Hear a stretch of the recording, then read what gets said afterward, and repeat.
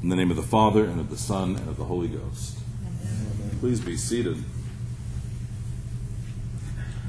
In about 6 weeks, we're going to gather again on Sunday morning, and hopefully a still warm morning it will be. And we will celebrate the resurrection of the Lord. And the degree to which that is a joyous celebration and occasion is the degree to which we expect and know the resurrection of the Lord. If we're going to celebrate His resurrection, if we're going to celebrate that release from sin, then it requires that we know that we had sins to be released from, that we felt the gravity of them, that we felt the sorrow of them, that we felt the distress of imprisonment to our own devices and desires of our own hearts. And so that means that to celebrate Easter Sunday, we have to acknowledge Good Friday. We have to feel the weight of what it is that Christ has done in sacrificing Himself upon the cross and taking our sins upon Himself. And we can't really just do that in one day. And so the wisdom of the church and the reading of Holy Scripture and seeing the 40 days of Noah's flood and the 40 years of the wilderness wandering and the 40 days of Moses upon the mountain and the 40 days that Jesus spends in the wilderness after His baptism, that was enough for us to realize that maybe this 40 thing means something.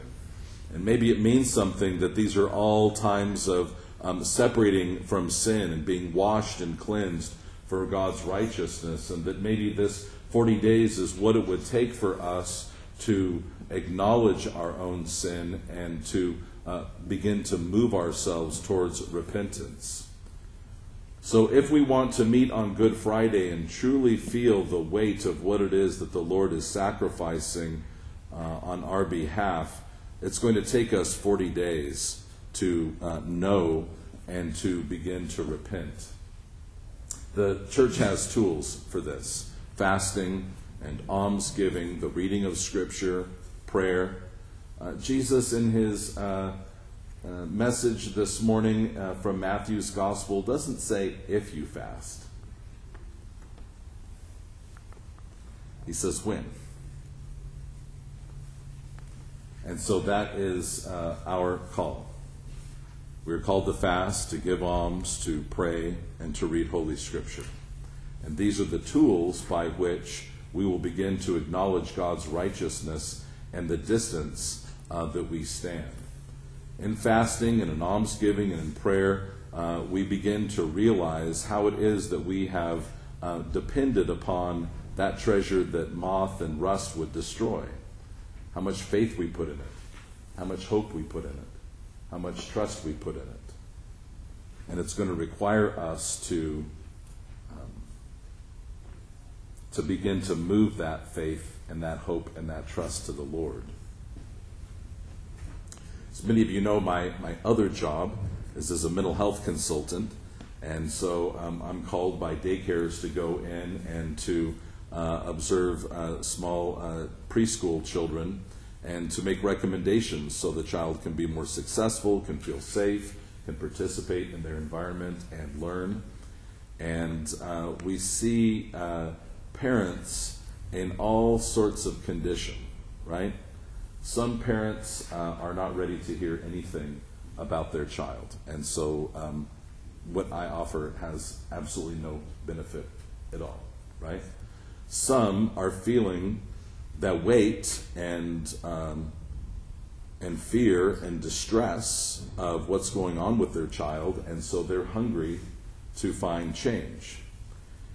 No matter where the parent is at, when they hear what it is that I have to say, they are met with their own limitations, right? We all have limitations as parents. We all have limitations as children of God. And so people either see those limitations and then say, I can't bear to see it, and so I'll ignore it. Or they see those limitations and they say, what can I do? And so where are we going to be these 40 days when we hear our frailties and our limitations? Are we going to say, I can't bear to see it, and to turn away, and to tell ourselves a story? I'm really a good person. I'm not that bad. Or condemn other people. At least I'm not as bad as him. Or are we going to realize our own frailty and get about the business of repentance? The condition of our hearts is frail and fickle, and they change from moment to moment. But the Lord is everlasting. And he is faithful, and he endures, and his promise to us is found here in the psalm in verse 12. As far as the east is from the west, so far has he set our sins from us. As far as the east is from the west, so far has he set our sins from us. Do you believe that?